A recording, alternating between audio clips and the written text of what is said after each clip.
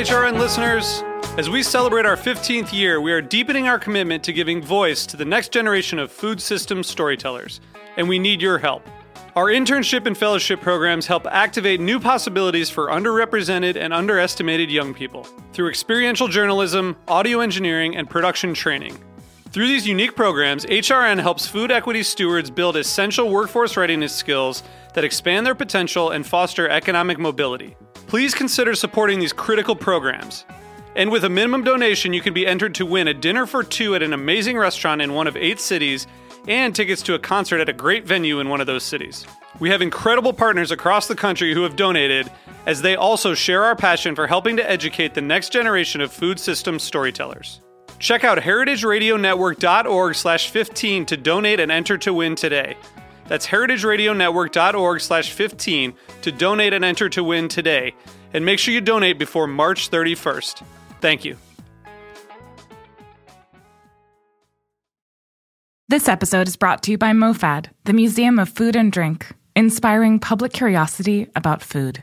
Learn more at mofad.org. You're listening to Heritage Radio Network. We're a member-supported podcast network broadcasting over 35 weekly shows live from Bushwick, Brooklyn. This year, we're celebrating 10 years of food radio. For the past decade, we've been taking you behind the scenes of farms, restaurants, breweries, school cafeterias, and more. It's been 10 years, and we're just getting started.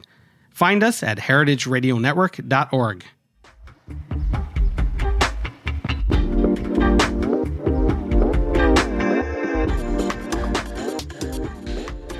This is Meant to Be Eaten on Heritage Radio Network. I'm your host, Coralie. Joining me today is professor and author Alan Weiss. Interested in the intersection of art, literature, film, and food, he's written on phoenixes, on authenticity, on ceramics and Zen gardens, and recently directed a film on dolls. He's also most notably the authority on all things stuffed cabbage. True or not? Welcome to the show, Alan. Thanks. It's great to be here. So let's just start with the stuffed cabbage. What is a stuffed cabbage, and why the fascination with it? Okay. There's a double or triple answer. First of all, the fascination. I've written a number of autobiographies, and, I suppose one could call them autobiographies. And I wanted to do something culinary. My history is that my parents came from Europe after the war. My mother from Poland, my father from Hungary. They met in Germany. They came to America, where I was born. Born at a time in America when the culinary landscape was relatively bleak, except in the big cities. And I grew up basically eating Hungarian cuisine, which my mother cooked for my father. And when I started studying philosophy in college, it was French philosophy. And when I was working on my PhD, this was in the mid-1970s, I got a Fulbright to go to Paris. I spent a year in Paris, and I pretty much adopted the country and spent, about half of my adult life, which by now has been pretty long, in France, mainly Paris. So when I decided to work on a culinary autobiography, I was looking for some sort of emblematic dish, and it had to be something that articulated the cuisine of origin, which was Hungarian, and the cuisine of choice, which was French. And it happens at the time I had this project, my friend and I were spending our summers in the Aubrac. The Aubrac is a quite remote region of France. It's on the Massif Central. If I told you to stick a pin in what you thought was the most isolated spot on a French map, it would probably be the Aubrac. It also happens to be the epicenter of stuffed cabbage. It's mountainous land, about between 1,000 and 1,500 meters, rolling low mountain pasture land. And of course, in Hungary, the stuffed cabbage is the national dish. So this is why the stuffed cabbage. The what of the stuffed cabbage is both the simplest and the most complex question to answer. Because, of course, a stuffed cabbage is anything wrapped in a cabbage leaf. So already it's a potentially infinite recipe. But, of course, my interest was to articulate these two major culinary countries in my past, my genealogy, France and Hungary. So what I was looking for, I was trying to imagine how one could define the stuffed cabbage in that context, or in that double context. And here, a bit of the old philosopher will show through. But there are really two fundamental ways of defining something, in this case a dish. One could either do it empirically, so I could have looked at hundreds and thousands and tens of thousands of cookbooks and compiled all the recipes in these two countries for stuffed cabbage. I'm not that sort of historical researcher. I had no intention of doing that. Or else one could intuit what a stuffed cabbage is or might be, and imagine a limited set of pertinent features, of qualities of the stuffed cabbage, and from there create a limited definition of what constitutes the cabbage. So if you want, we could start talking about this and maybe sidetrack a number of times. Mm-hmm. I'm going to refer to my autobiography where the list is very carefully worked out. Actually, first diversion. So you wanted to find this dish that was at once French and Hungarian. Were there any other contenders aside from the stuffed cabbage? Well, there actually weren't any. Okay, so you immediately knew. I knew immediately. Now, what I'm going to do with the stuffed cabbage, my investigation of one way to constitute a recipe or understand a dish, one could do with any dish. But the importance of the stuffed cabbage is autobiographical. Mm-hmm. And it has to do with roots that are lost and with a sort of culinary and existential utopia that I created for myself in Paris. So what I did is I created a sort of abstract portrait of a stuffed cabbage, but at each point of the abstraction, it's very, very concrete. So the first question you have to ask is, what sort of cabbage is in question? And I think almost everybody's familiar with stuffed cabbages that are made with the leaves of white or green cabbage, the hard-headed cabbage that we're used to using in the States. But in these two countries, we're always thinking France and Hungary. The alternative is the Savoy cabbage, the frizzy-leaved cabbage. But then I wanted to bring each of these categories to their logical limit, and I said to myself, well, what about the red cabbage? And I'd never met anyone who had heard of a red stuffed cabbage. I had never heard of it, but here I had to do some investigation, and I found out something really fascinating. There are stuffed red cabbages. The peculiar thing is, I found instances only related to the cuisine of the hunt, to game. I found these in cookbooks, American cookbooks, and cookbooks from two French regions where game is really important. The Limousin, which is in the center, also in a relatively high area, and Alsace-Lorraine, the region bordering Germany. And when one thinks about it, it's not that strange because if we think about autumn food, goose, for example, in many countries, in America, in Germany, one serves goose with, amongst other things, sautéed red cabbage. So there's a certain culinary logic in thinking of stuffing the red cabbage with something particular to the autumnal season, which is game. So already, when one thinks of it, it seems a bit too rational and narrowing to work through these categories. But when you start thinking categorically about dishes, you make discoveries. I would have, if I hadn't posed this question about the types of cabbage leaves, I would have never discovered the recipes for red cabbage. Now, one could push this far into the imaginary, because there are also, why on my list wouldn't I put decorative cabbages, which we see all over New York in the winter? Mm-hmm. But of course, we don't eat the decorative cabbages. So it wasn't on my list, but we can imagine imaginary recipes for inedible foodstuffs. Mm-hmm. I think artists do it all the time. The surrealists did it all the time. But maybe that's something we'll come back to. So the first question was the type of leaf. So we have these 3 leaves. The second question is, how do you prepare the leaves?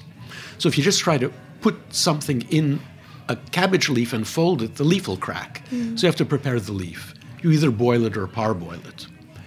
There is one more way of doing this. In Hungary, which is a country where one eats a lot of sauerkraut, often they will throw into the sauerkraut barrel entire cabbage heads, and they'll ferment entire cabbage heads, and the fermentation is a form of cooking. And that will soften the leaves, so you could use these already fermented leaves, which you can wrap, which also have the added flavor of the fermentation. It's extremely rare. It's obviously very labor intensive, but it is another possibility. The main question, I suppose, is what you use as the base for your stuffing. In English, we say filler. The French don't have a word for filler, as if everything were very important. There is no filler there. And there are two fundamental sorts of stuffing. In France, what's usually used is soaked bread, usually rye bread or whole wheat bread, some bread that has a lot of flavor, soaked, squeezed out, and crumbled. In Hungary and some other countries, one often finds parboiled rice, which, of course, absorbs a lot of the flavors. So it's a very nice way to fill in the stuffing. And the rice is interesting because when you start thinking about where, or the types of cabbages and where they come from, the French almost never put rice in stuffed cabbage. And once a French friend of mine of Italian heritage said that her grandmother would put rice in the stuffed cabbage. And she lives in the back country behind Nice. And I looked at her and I said, so this is the grandmother this must be the grandmother who is Italian. And she looked at me, she said, yeah, how did you know this? And I said, because of the rice. Because northern Italy is not a pasta country, it's a rice country, and they will stuff cabbages with rice. And stuffed cabbages are quite rare in Italy. It's not a big cabbage country. So you see the rice travels across the Italian border into the areas around Nice, Grasse, and the back hills. So the next question is the stuffing itself. And here, again, we're only limited to these two countries. The major stuffings will either be beef, veal, pork, vegetables, cheese, or some mixture thereof. Now, that sounds like a lot of possibilities, but you'll note already we don't have fish, we don't have, there are a lot of things that are not included. So even though it's a wide range, it's still pretty limited. The next question is really interesting. It's what sort of fat stuff, what sort of fat you use to fry the meat and the other seasonings. And you know the way they always divide France?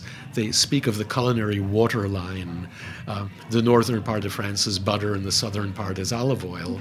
Actually, there are three dividing lines on the watershed because the western part of France is pork fat and duck fat and goose fat.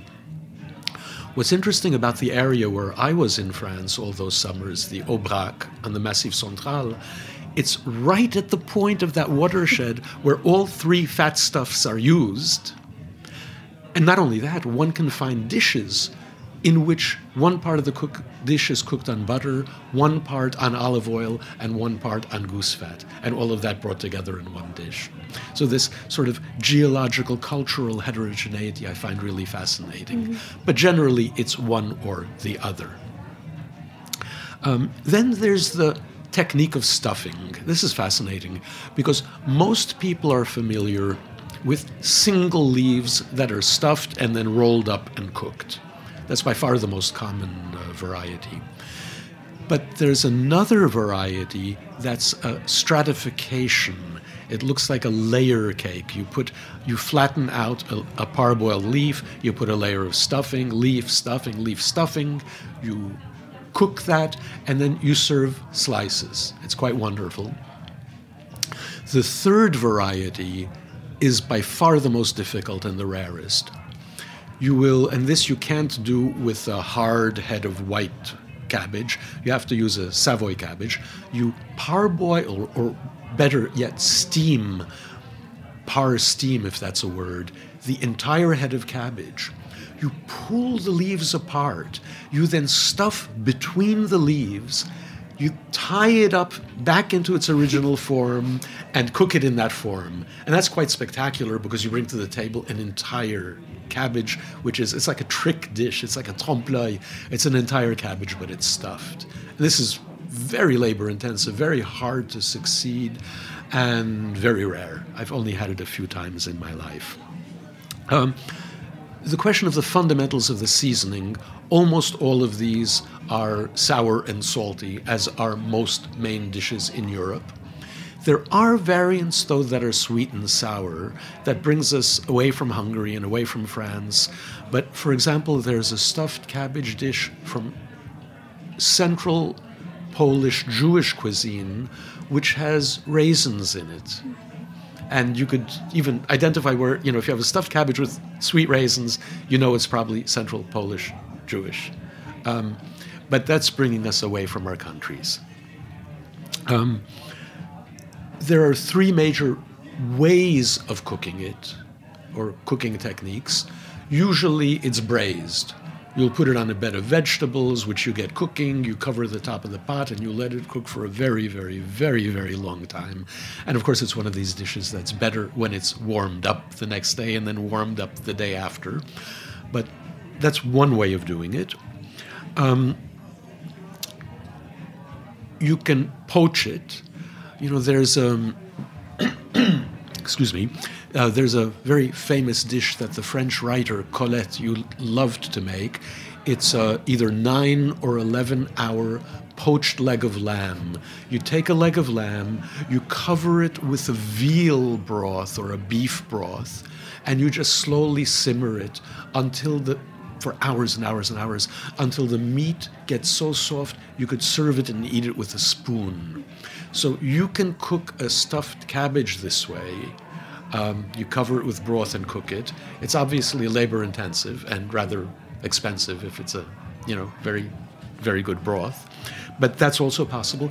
And a third way, if you already have your stuffed cabbage, the rolls, you can slice them, bread them, and fry them. It's already not a light dish, and that makes it all that much more not light. But it's quite good, not too often. Then there's the role of the dish. Usually a stuffed cabbage is a main dish. It's so substantial that it will easily serve as a main dish. But I was flabbergasted one day when I first went to that region, the Aubrac, and went to a restaurant. I wanted to have a stuffed cabbage. And I saw they were serving, it was either steak or sausage, and you could choose your accompaniment. And the accompaniment was either aligot. Aligot is a mixed potato and cheese and cream dish. So you could choose with your steak either aligot or a stuffed cabbage. I had never imagined a stuffed cabbage as a side dish, but apparently it's done. When it's eaten as a main dish, you might want to, you'll want to have an accompaniment. In the Aubrac, it's invariably braised carrots, and usually carrots braised in bacon fat. It can be tomatoes. It's not my favorite, but it can be done with a tomato sauce. And then, for example, in Alsace-Lorraine, the area of France that borders Germany, it's very often served with sauerkraut, choucroute. Or you could have it as a sauce. I once had a fabulous version in France with a classic brown sauce. It was a very elegant dish. But it's rare, it's very unusual. It's usually served as a family dish. So those are the four ways to serve it. And then the final characteristic is the status of the dish. The stuffed cabbage is generally a poor person's dish. It's a mountain dish. Mountains used to be the poor regions in France before skiing became a famous pastime. It's usually a poor person's dish. But one can imagine, and I've had very rich versions with game in it and foie gras and wild mushrooms. So one has these various, there's 1, 2, 3, 4, 5, 6, 7, 8, 9, 10, 11 different characteristics with all of the variants. And what I did, so what we're working towards is the definition or the description of the stuffed cabbage. And one does the simple long multiplication of these characteristics with the variants that I mentioned, and you get 77,760 variants of stuffed cabbage in these two countries alone. Now, one keeps in mind 77,760. It's like language, in English or any language, you could make with your mouth sounds, phonemes, morphemes, that have no meaning in the language. For example, if I go, the tongue click, which is a sound in numerous languages. One hears it, for example, there's a famous song by the South African singer Miriam Makeba called the Click Song, where that sound does occur, and it's meaningful. It means nothing in English. So you could have variants of stuffed cabbage that are culinarily meaningless, that you wouldn't want to cook, but that doesn't mean they're uninteresting. And actually going through, I never went through all 77,760, but I have yet to find a variant that would be inedible. I don't know what that means, but I haven't found one yet. So we've gone through all of what makes a stuffed cabbage, but then on the flip side, what is not a stuffed cabbage? Because I remember the literal translation of the French, it's like a farce, or there's a kind of the play on the word or play on words there. And so in your wrestling with and eating through stuffed cabbages, what have you determined to be a false cabbage? Well, I could answer that question because somebody once made one for me. And it's interesting because what you're asking is also, in a certain sense, one meaning of the question of authenticity, which is very complex. But a false stuffed cabbage. So I'll give you the recipe for one. In France, there's a wonderful culinary performance artist named Emmanuel Giraud.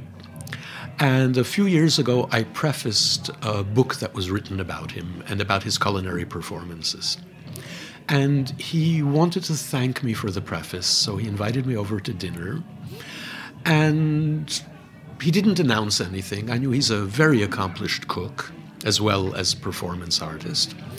And the dinner began, we were out in the garden of his apartment building, and he brought down a bottle of Prosecco. It was a very good, very dry Prosecco named Ka-Zen, like in Zen Buddhism, Ka-Zen, with some things to nibble on.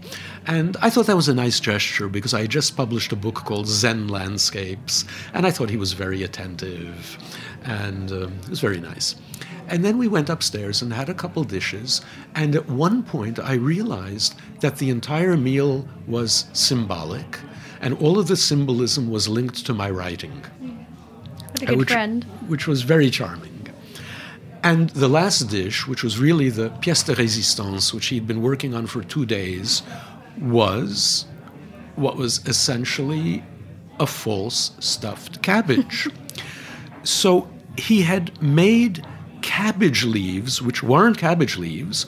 They were made out of Swiss chard, basil, and pork caul, which he had put together to look like cabbage leaves. In that, he had stuffed it with cut up poached Breton lobster, little almost burnt croutons that were moistened with the lobster bouillon and butter. That was all put together, and then they were baked again. And when they were served, they looked exactly like stuffed cabbages. They were false stuffed cabbages. And it was an homage to my autobiography in a stuffed cabbage. And then I should mention that I wanted to repay the compliment. And one day I made a meal related to his culinary writings. And one of his books was on pâtés, a very phantasmagoric book about pâtés and impossible pâtés. So I made for him not a pâté en croûte, a pâté in a crust, but I made a pâté en fausse croûte, a pâté in a false crust, the crust consisting of very thinly sliced potatoes that were almost burnt. So that's an example of a false stuffed cabbage, and it was awfully good. This is Meant to Be Eaten on Heritage Radio Network. We're going to take a quick break and get back to the stuffed cabbage.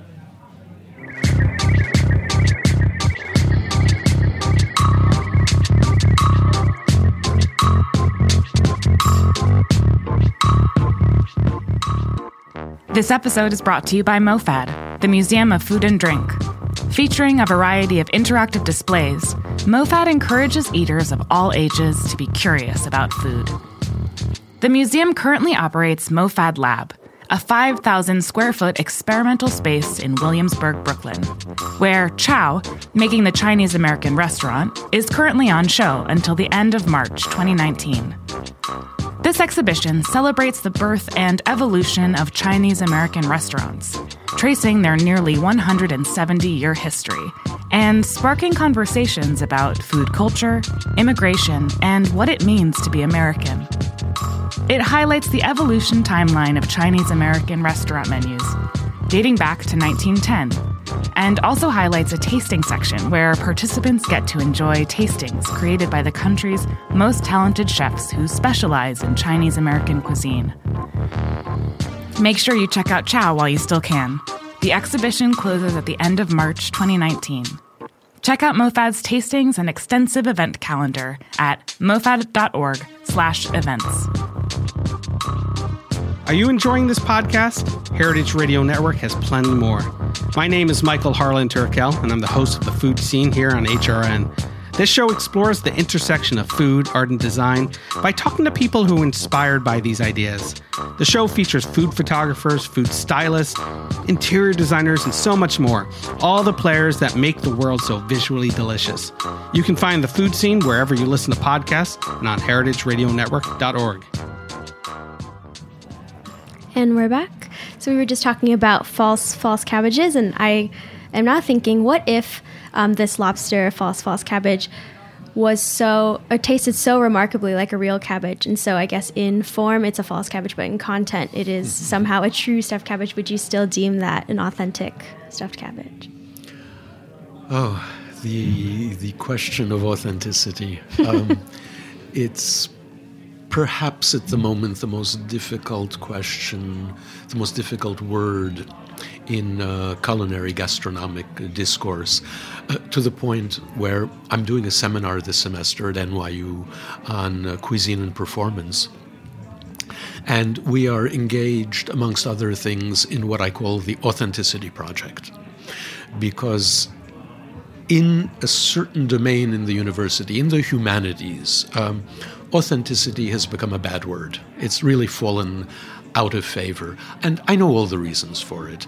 It's because it smacks of hierarchy, it smacks of value judgments, it smacks of an impossible search for origins. But that's only one very narrow use value of the term. So what I've got my students and myself doing is every time someone comes across an instance of the use of the word in any sort of discourse, not only culinary, they've got to write it down, make a reference, and keep a log, and we're going to bring it all together, and we're going to do a sort of Wittgensteinian analysis to see how the word is used and how broadly it's used and what value it might have beyond this sort of narrow ideological value that's been critiqued in the humanities. So it's already an extraordinarily difficult word. And also I don't know if you've had the same experience, but I found that in reading the popular press on food, on gastronomy, the newspapers, the food magazines, authentic is probably the most used word and used almost always in a positive sense. So I think it's worth asking the question. In terms of my friend Emmanuel's false stuffed cabbage, no matter how good it would certainly be false as a stuffed cabbage because it's not a stuffed cabbage. But one could take one could take a couple of simple examples to look at the complications. So if we go back to France and to a book that I'm sure all of your listeners are familiar with, Julia Child's Mastering the Art of French Cooking, which for Americans, and especially Americans of my generation, it was the book that really brought people not into French haute cuisine, but gave people a sense of the accessibility of haute cuisine, both from an eating and a cooking point of view. So she has in that book a stuffed cabbage recipe. And Julia Child was fabulous, and she also was quite free and easy with her recipes and their, shall I say, historic authenticity. And what's interesting in her stuffed cabbage recipe, in the first volume of Mastering the Art of French Cooking, is that there is grated Parmesan in her stuffed cabbage. Now, grated Parmesan is not used in traditional French cooking. It's obviously Italian. So you would have to ask, can this be, and how can this be, an authentic French recipe? And by authentic here, what I mean is in the narrow sense of coinciding with some traditional French recipes, some regional traditional French recipes. And my answer will be the same as, or at least following the model of the rice in my friend's grandmother's stuffed cabbage. So you do find Parmesan in some French recipes and in some French stuffed cabbage recipes, usually around Nice, Grasse, and the small villages in the foothills of the Alps behind Nice. But then one remembers that until 1860, that region was part of Italy, not of France. Hence and whence the presence, the holdover of Parmesan in stuffed cabbage recipes, traditional stuffed cabbage recipes in France. Because at one point we're probably going to have to speak about the difference between traditional recipes and invented recipes, experimental cooking, nouvelle cuisine. Of course, when you're experimenting, anything is possible. When you're dealing with traditional cuisine, traditional cuisines change, but they tend to be very conservative in their changes. They tend to change very slowly, and you could usually read things off of that change. Usually if a new ingredient comes in or an old ingredient disappears, there's a historical reason for that happening, as with the stuffed cabbage with Parmesan. So it would seem to be an inauthentic recipe in Julia Child's hands, but we could trace back the Parmesan to authentic recipes in France. I wanted to get back to the Authenticity Project, actually. So I know it might be a bit premature, but in cataloging the various occurrences of authenticity, how have you and your students noticed that authenticity is used differently than in popular press or food realm? So I do have to say it's premature because we haven't collated our findings yet. But I could speak to the question because I've been thinking about this for some time. Again, it's complicated. I think in each statement about authenticity, one first has to look at the use value of the context of the way the term is being used. So in culinary terms, it could mean a number of things. The example I gave, the authenticity of the Parmesan, is one where you're trying to match a dish of either unknown origins or unknown authenticity, as it were. You're trying to find a traditional dish which would match the recipe.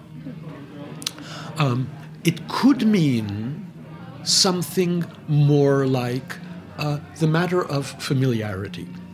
When I first taught quite a while ago, maybe 20 years ago, the gastronomy and performance course at NYU, there was a Vietnamese-American student in the class.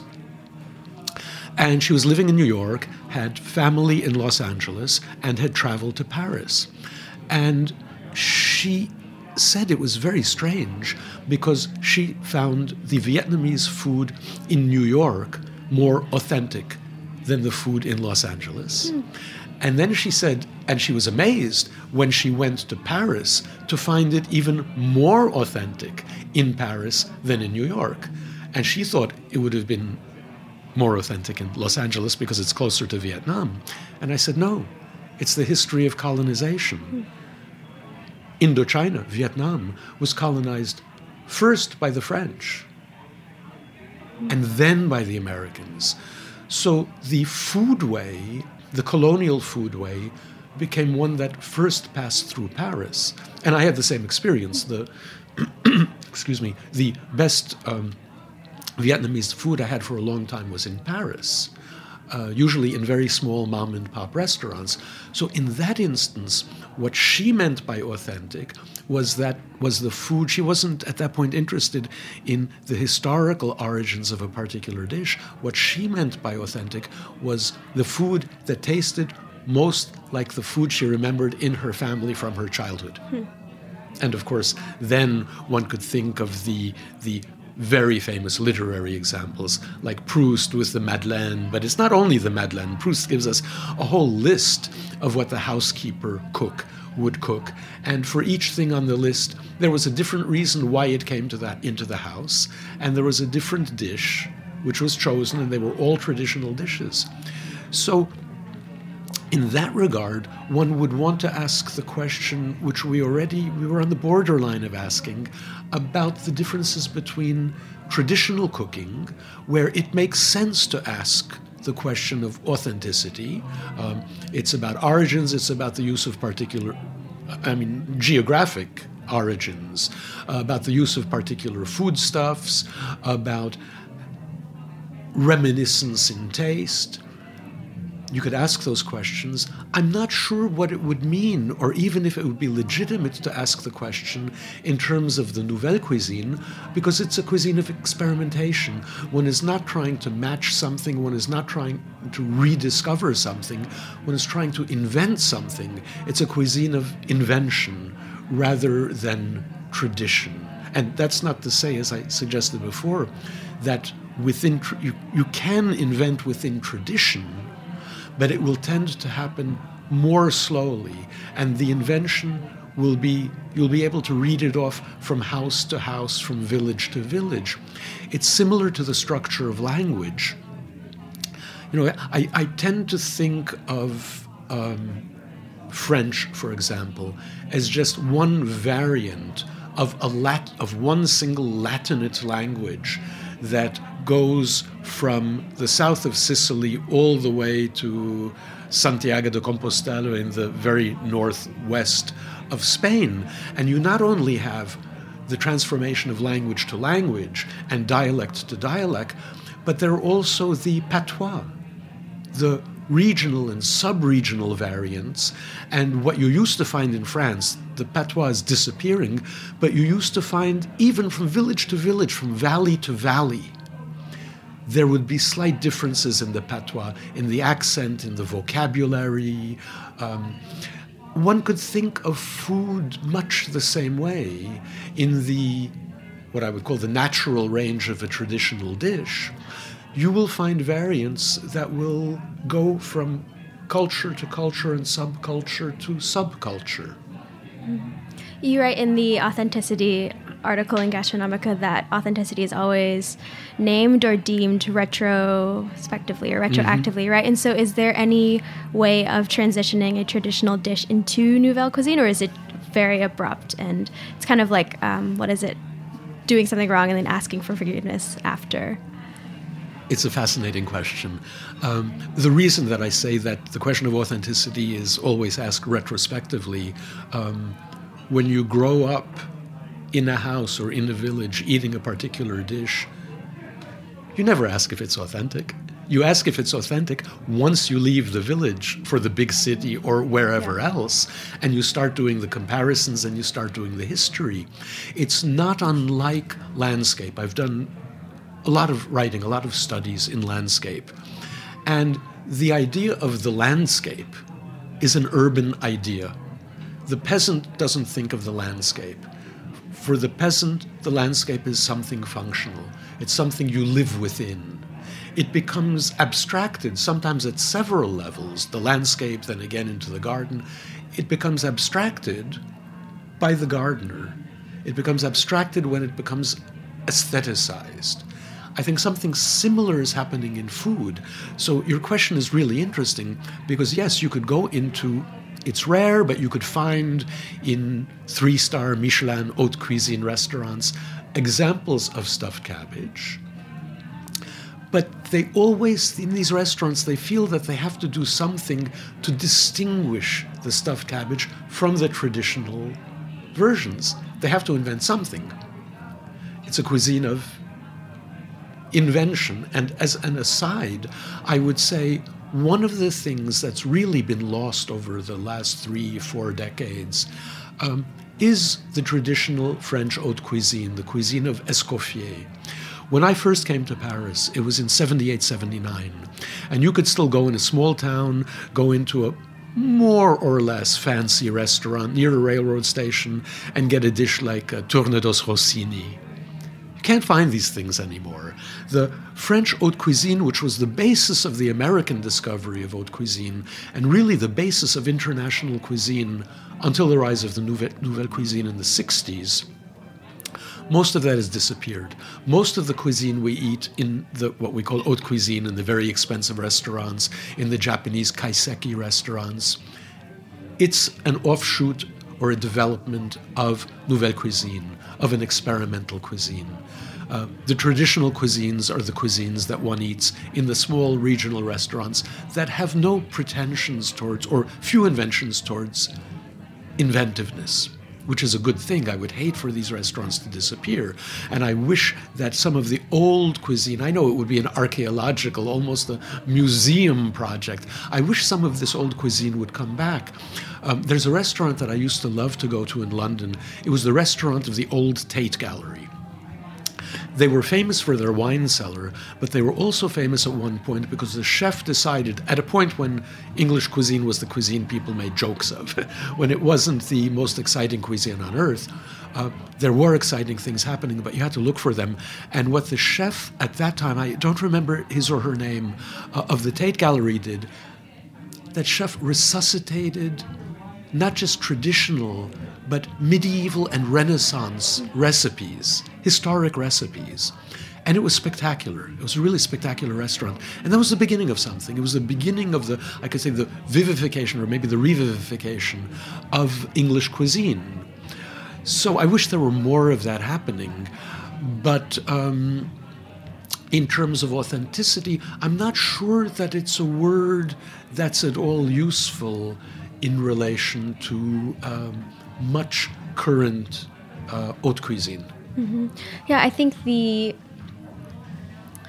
the misnomer, the fault of nouvelle cuisine is that it feels like there's no heart or there is no story because it's all about experimentation. And I think that might be why we have this longing or maybe desire to find authenticity or more, I guess, fascinated with this idea of authenticity because there seems to be a lack of it.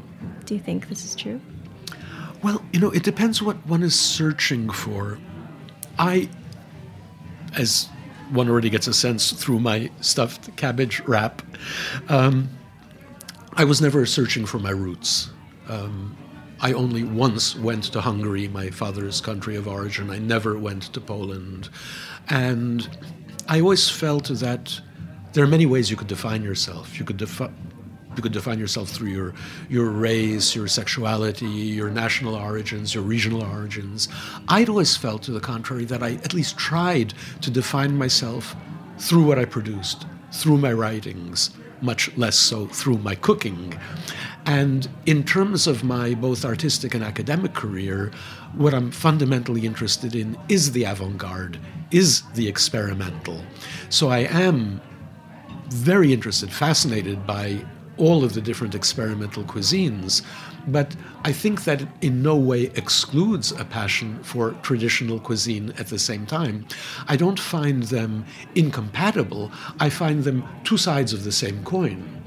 So it's interesting, your question is interesting, can you can you have a nouvelle cuisine dish based on traditional cuisine?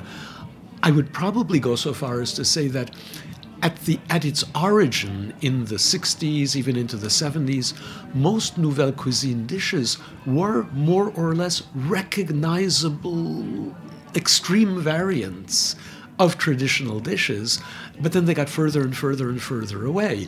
So it depends what one is looking for, it depends what one likes.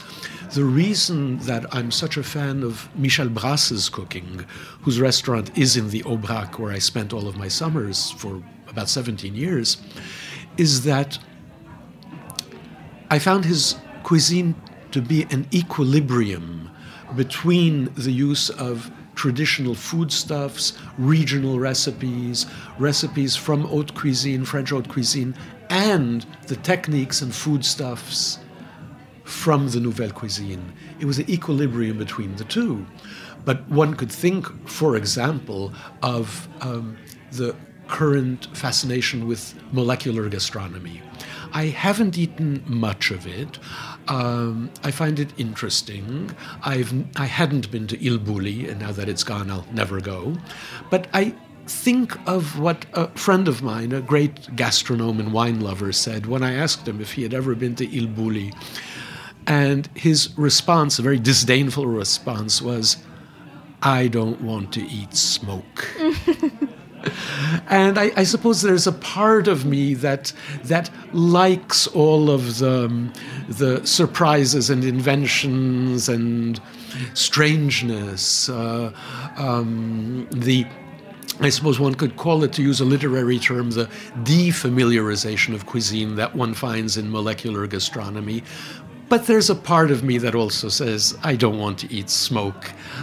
There is a part of me, it's my stuffed cabbage side, which is I don't feel that I have roots. I was born in the South Bronx. I live in Manhattan. I've taught all my life in Manhattan. I'm really a city boy. And in that sense, rootless in terms of being international. I mean, New York is stupendous. There are, 250 languages spoken here and even more cuisines. But if I had to have some sort of fantasy about roots, I suppose I would find it, or I would look for it through the stuffed cabbage. Mm-hmm. I think you're right. I think nouvelle cuisine in some ways defamiliarizes us from the expected, but also in that defamiliarization reifies what we know about the tradition or the quote-unquote authentic food. And so I think perfect segue to your writing on Phoenix, singular. What can you give our listeners kind of a brief summary on the article and what you find writing about false food or fantastic food kind of illuminates? The Phoenix. I did a small book like the autobiography in a stuffed cabbage called How to Cook a Phoenix. Both were done in French, so don't yet look for it here. So I'm interested in the culinary imagination. And the problem when doing a book like The Stuffed Cabbage is that you are bound to reality. It's hard to get to the level of the imaginary with a real dish. So I wanted to think about what could be called crypto-gastronomy or imaginary cuisine. And it struck me that the Phoenix would be a perfect example because it's so outrageous. You know the myth of the Phoenix. The Phoenix, there's only one on Earth at a time. It's the bird that when it comes to maturity bursts out in flames, turns into ashes, and a new phoenix arises from the ashes. It's a cyclical bird. What most people don't know is that in the original myth, or at least the original Western myth of the phoenix, the form that the phoenix takes when it comes out of the ashes, before it becomes a baby bird, is a worm. So the life cycle is a little different than you might imagine. So I started doing research on the phoenix, and what I discovered, that it's stupendous how much information there is, and we actually know more about the phoenix than we do about any real bird. Except in all of the research I did, I didn't find a single recipe for the phoenix. So this was perfect. So one had to ask the same questions as with the stuffed cabbage dish. How do you cook a phoenix? And of course, I haven't seen, and certainly not caught, and haven't eaten or cooked a phoenix, but one would have to ask, how would this be done? You know, the Roman emperor Heliogabalus, who did believe there was a phoenix, sent his hunters out. He offered, I think, 40 or 50 pieces of gold to the hunter who would find the phoenix. None of them ever did. But one understands why, because Heliogabalus, as his name suggests, Helios, he was a sun god. He was an emperor who was a sun god. And the phoenix is a solar bird. The sun god wanted to eat the solar bird. So how do you cook it, assuming you could find it? So you work by analogy. What kind of bird is a phoenix? Well, it's a game bird. So then one looks at game recipes for large birds. So by analogy, you would have to think of, probably in America, the great game bird is the wild turkey. Or in Europe, the goose, the wild goose. But the problem with the phoenix, game is only good when it's properly hung. It has to be, as the French say, faisandé. It has to, game is much tougher than domestic animals because the animals are running wild. So you have to not only soften up the flesh, but you have to give it more flavor. So you hang it. You essentially let it rot a little. That's what hanging is. It's like aging beef. So the problem is usually, you will hang game birds for quite a long time. But remember the danger with the phoenix. You want to avoid it bursting into flames. So you can't hang it too long. So what you have to do before you hang a bird, you will occasionally put it in a marinade. So the purpose of the marinade is to give flavor. But the problem with the marinade is the marinade has oil in it. Now, you don't want to put the phoenix in an oil-based marinade because the oil it's combustible. So you have to use a marinade that's a fire retardant. Okay? So there's a certain logic. And it's like the culinary logic of any foodstuff. You have to know the qualities of the foodstuff in order to know how to treat it. So similarly, we're assuming we're going to roast it. That's the best thing to do with a big game bird. And of course, as you're roasting it, you're basting it. Now, with other game birds, you're basting it so it doesn't dry out. But the problem with the phoenix is, if you add fire to it, it will self-combust too quickly, and you don't want it overcooked. And you certainly don't want to turn it into ash. So again, like with the marinade, what you baste it with is going to have to be something that will prevent it from burning. And then we could keep on working through the analogy. I don't think we'll have time to do the entire recipe. But then you'd want to ask, how do you flavor it? What do you use? And very often, you will stuff game birds with the wild herbs that they eat, which are the herbs found in their environment. So in the Western myth of the phoenix comes from the Arabian Peninsula. So what would probably be useful to think as flavorings would be the spices and herbs used in the various cuisines, and there are many, on the Arabian Peninsula, which of course would include the spices coming across Central Asia on the spice route. So one could imagine a sort of curry that could be rubbed into it of those spices, and it could be stuffed with the sorts of herbs that are found in that area. And then one last thing, an accompaniment. Well, here we could even stretch the analogy because the phoenix is often thought of in relation to dates, edible dates, because there is one of the most beautiful and one of the largest types of palm trees is called the phoenix palm. So you could, by analogy, think, well, the phoenix palm, the date palm, dates, and of course, we do eat fruits with large birds. If we go back to our example of the autumnal wild duck with red cabbage, often the cabbage is mixed with apples. So the relationship of fruits with game birds is quite common. So we could imagine dates, and spiced dates are magnificent. So spiced dates with the roast phoenix. I think that's a perfect way to end our episode today. Thank you so much for joining me today for talking about food, real and not. It's been a great pleasure. Thanks so much. And TV Eaton will be back next week.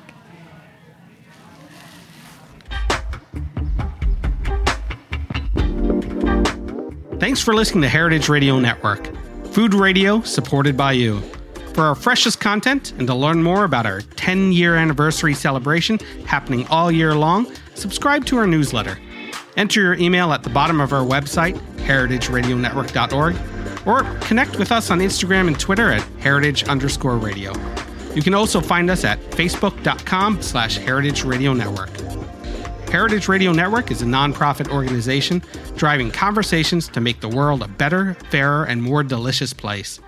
And we couldn't do it without support from listeners like you. Want to be a part of the food world's most innovative community? Subscribe to the shows you like, tell your friends, and please join the HRN family by becoming a member.